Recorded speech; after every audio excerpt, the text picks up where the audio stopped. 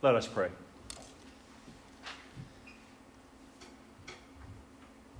Father, all of faith hinges upon the resurrection. If there is no resurrection, there is no point, and we are all fools. But thanks be to God for the verifiable truth of the resurrection of Jesus and how that resurrection has been multiplied throughout the generations by the power of your Holy Spirit. And in that same power today, God, we pray that we might hear what it is you have for us to hear this day. That we, as an American church, have our hearts prepared for your truth and your grace, and a willingness to change our own course for the sake of our nation and for the kingdom of God. So be with us now. These things I ask and I pray in Jesus' name, and all God's people said. Amen. This All Saints' Day is not like other All Saints' Sundays. And though I had many wonderful, restful, prayer-filled weeks away from the pulpit and my responsibilities as your senior pastor, I want you to know that I've really struggled in the development of today's sermon. Probably because I've got like 6 weeks worth of stuff to say.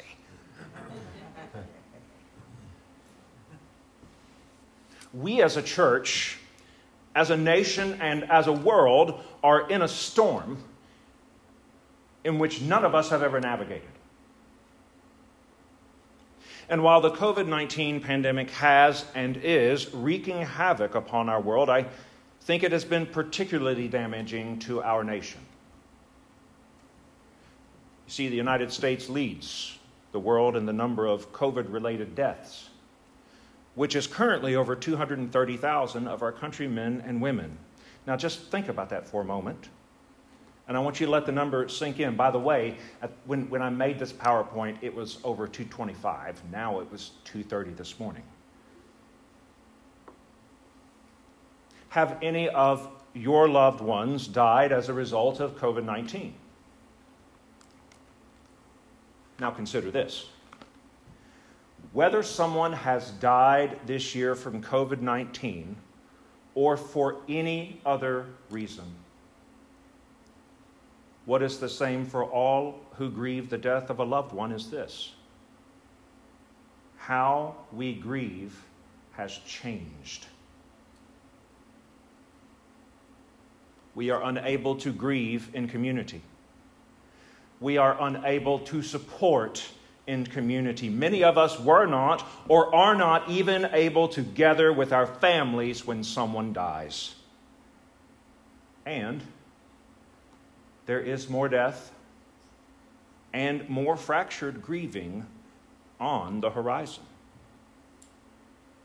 COVID-19 has done far more damage to our nation, though, than interrupting the grief process. This pandemic has further fractured our already divided nation. It has made visible the grotesque underbelly of hatred that exists within our citizenry. Citizens of every age, gender, race, sexual orientation, class, and political party have given themselves over to hate and thus are hating one another. I think people are exhausted. I think people are exhausted.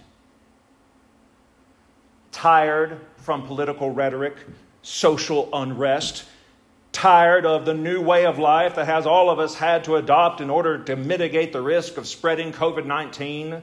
I think we're tired. You know what else I think? I think we are fearful. Fearful of what the virus may or may not do. Fearful of how people are going to respond to the presidential election results this Tuesday. Fearful that you'll never get to spend another Thanksgiving or Christmas with your family. And if that doesn't describe any of you, it does describe me. I also think many people are angry.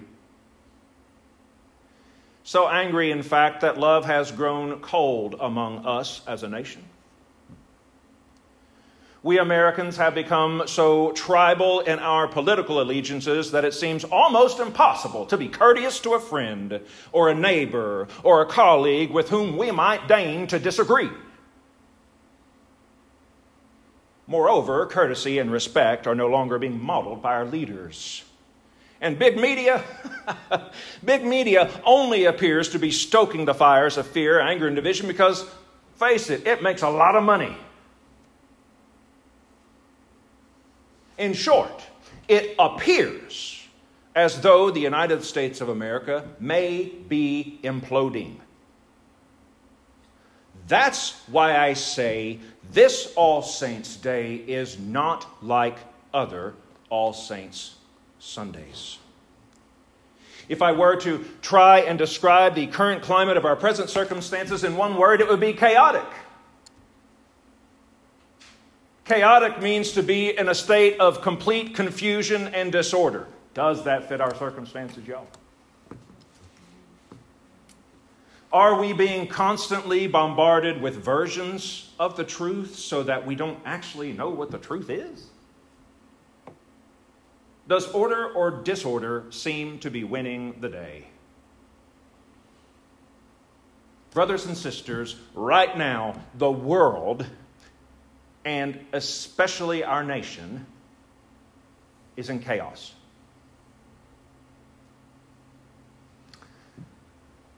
So I see a storm. We, the Church of Jesus Christ, are standing in a boat in the middle of a storm in which none of us have ever navigated. We are scared. We are confused. We are angry. And for whatever reason, it just doesn't seem like Jesus has any interest in the storm raging around us. But that's not true. Jesus is very interested in what is happening with us, both individually and as a body. Do you remember in Mark's gospel where the chaos of the wind and the waves were threatening to sink the disciples' boat? Hurricane force winds and waves, they're battering the boat. And in the stern, Jesus is asleep.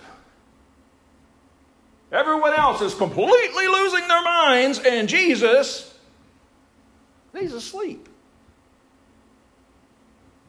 The disciples were scared, they were confused, and they were angry. Sound familiar? The disciples woke him and said to him, "Teacher, don't you care if we drown?" Jesus got up, he rebuked the wind and the waves, and said to the waves, "Quiet, be still." And then the wind died down, and it was completely calm. He said to his disciples, "Why are you so afraid? Do you still have no faith?" Why was Jesus rebuking them? Did he not care? Was he just upset because his nap got interrupted? Well, maybe, but probably not likely. You see, Jesus created the wind and the waves. Jesus created the universe and he ordered it. He was asleep because he knew no physical harm would befall his disciples. But notice this, because this is very, very important. The moment Jesus' disciples called out his name and said, "Jesus, we are scared and we are confused and we are angry," Jesus immediately calmed the storm. He didn't stand up and fuss at them first. He got up and immediately calmed the storm.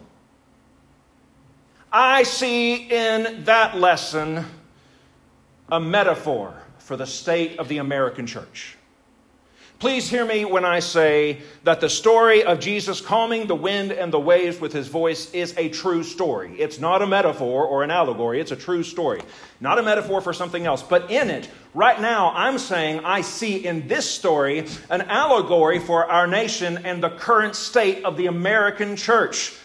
So let me quickly unpack this metaphor or allegory, if you will. The American church is the boat. Our nation and her citizens are the waters. The pandemic, the confusion, the anger, the conspiracy theories, the media bias on both sides of the political divide, the lack of love and civility, and so much more, that is the storm. That is the storm. Friends, I share with you today because the American church has, by and large, given herself over to the gods of politics, the gods of division, and the gods of hatred. If it were not true, then our country's citizens would be doing a better job of loving one another because of the love that was pouring out from the Church of Jesus Christ in America. But it is not, and that is not the case. When I see political signs making disparaging remarks and underneath the sign is a white wooden cross, I know we, the American church, have failed to embody the only commandment Jesus ever gave us. Love one another. Love one another as I have loved you, so you must love one another. Listen, y'all, this isn't the new suggestion. It's the new commandment. It's the only commandment. There's 613 laws, all sorts of commandments in the Hebrew Scriptures. But Jesus, He just gave us the one to follow, y'all. Love one another as I have loved you. See, the American church, we are standing in the boat and we are shouting at the storm to calm the waters. A storm can't calm a storm. Joining our voices to the storm is not going to calm any waters. Why would we unite our voices with anything that isn't Jesus? Y'all, we got Jesus in the boat with us. It's time to wake up the Lord. It is time to wake up the Lord. It's time to wake up Jesus. And guess what He's going to tell us when we wake Him up? Love one another as I have loved you. From the cross to the grave to the sky, love one another. Jesus never, ever, ever, ever, ever, ever, ever, ever, ever, ever, ever, ever said, love one another as each one of you thinks is best.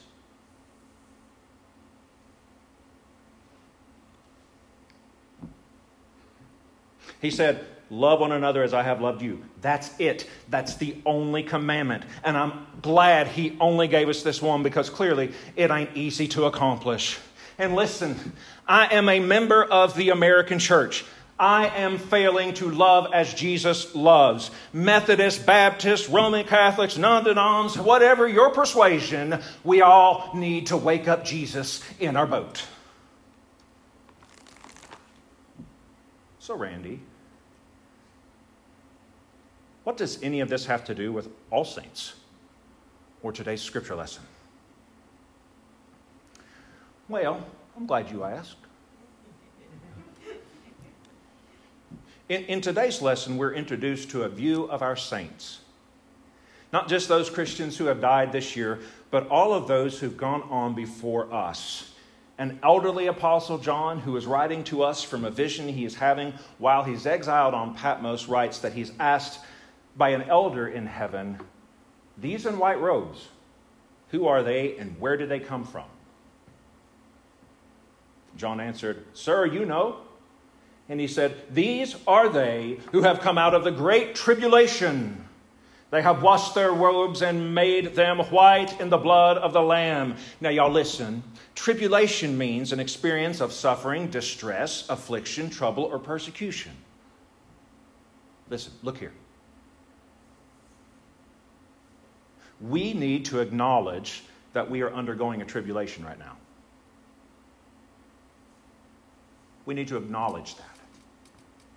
Earlier, I referred to our present circumstances as chaotic, but in biblical terms, we're in what's known as a tribulation. I don't think this is the great tribulation, but it's definitely a sizable one. It's a sizable tribulation. People all over the world are suffering and in distress. Many are afflicted in one way or another. There is trouble. There is a lot of trouble. There's probably going to be even more trouble as this Tuesday comes to an end. And persecution, well, persecution comes in many forms, right? I don't know that the American church will ever undergo the same types of persecution that our brothers and sisters from other nations have and are enduring, but our fair share is coming if I understand the biblical timeline correctly. Listen, I believe in Jesus. He is my Lord. He is my Savior. I put my trust in Him. He has given me a robe and He is washing me white with His blood from His love. I didn't do anything to earn Jesus' love. I simply accepted it. I put my whole trust in Jesus' grace. And when I made that decision, I stopped putting my trust in anything else. I don't put my trust in a politician. I don't put my trust in a political party. I don't even put my trust in this beautiful nation of which I am privileged to be a citizen. I believe in the resurrection and the life. My United States citizenship does not offer me eternal life. My citizenship in God's kingdom does that. My citizenship in God's kingdom does that. I believe that I will see everyone again that I have ever loved that loved Jesus. And that includes my grandmother who died this year from COVID-19 and all of those who've gone on before me. But you know what I'm really looking forward to seeing? You know what I'm really looking forward to seeing? I'm looking forward to seeing and worshiping with all those other people who think differently and look differently than me. I'm looking forward to being surprised when I see certain people in heaven. How'd you get here? Better yet, I'm looking forward to seeing the surprise on some people's faces when they see me.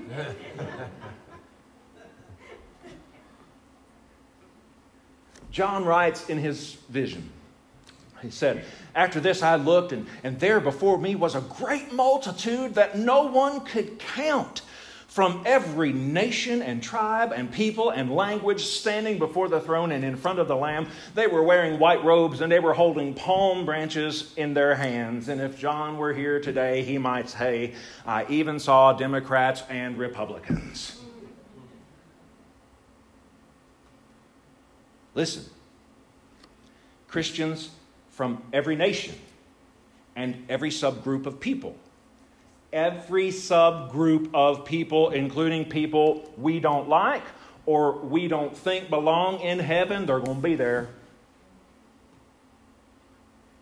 John saw a beautifully diverse group of people bearing the image of God with a mark of the Lamb upon their heads.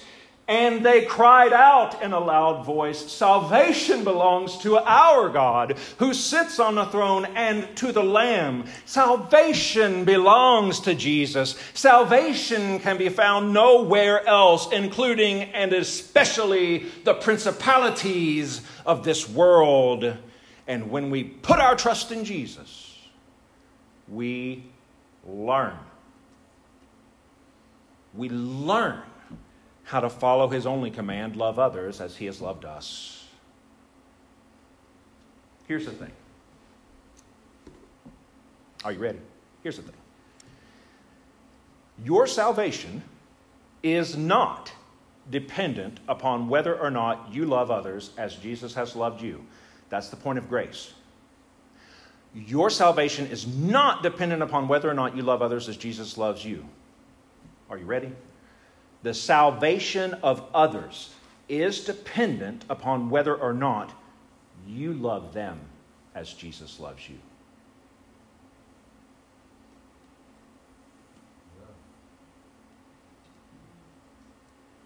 Today, right now, at this very moment, a heavenly choir of saints filled with our loved ones and a whole bunch of people that don't look, think, or act like us except that they follow Jesus right now they're singing, "Amen. Praise and glory and wisdom and thanks and honor and power and strength to be our God forever and ever. Amen. Amen. Amen. Amen. Hey, oh, these saints are singing. They are singing right now. They are singing right now because some follower of Jesus somewhere loved them enough to love them like Jesus. Without judgment, without harsh criticism, without gossip, without slander, just as they are and not as they ought to be. Your salvation is not dependent upon whether or not you love others as Jesus has loved you. Their salvation is dependent upon whether or not we are loving them as Jesus loves us. Check out the next picture. Well, it could be the pastor right now, but listen. This is not the way to win people to Jesus. That ain't it, right? But that's what the world sees, at least in our nation, when they think of us. See, I don't know what's going to become of our great republic, these United States of America. But I do know that right now, the American church, you know, all the Methodist, Baptist, Presbyterian, Catholics, you know, Episcopalians, Lutherans, you name them, you know, the American church. I know that right now, if all of us who follow Jesus will quit joining our voices with the storm and start calling out for Jesus to wake up in our boats, then He will help us to love others as He has loved us. And if enough of us, y'all listen, if enough of us in the American church will stop yelling and start loving, we might be able to heal our nation and love others into the kingdom of God. We might be able to do it. If enough of us do it.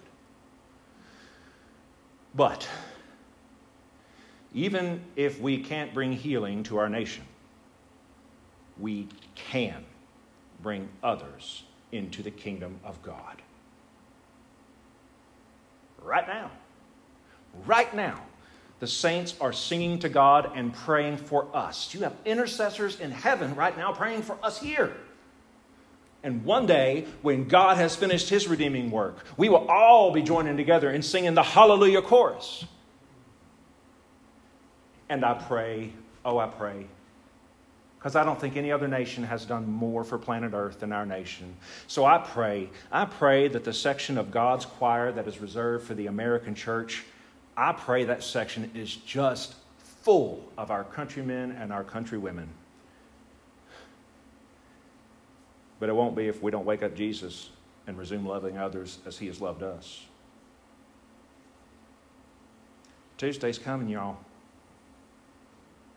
Love, love, love, love, love. Love. Okay? Because Wednesday's going to be worse. Love. Love. Please love. And this is the Word of God seriously considered this day for the American church and the Church of Christ community and for all the saints. Amen.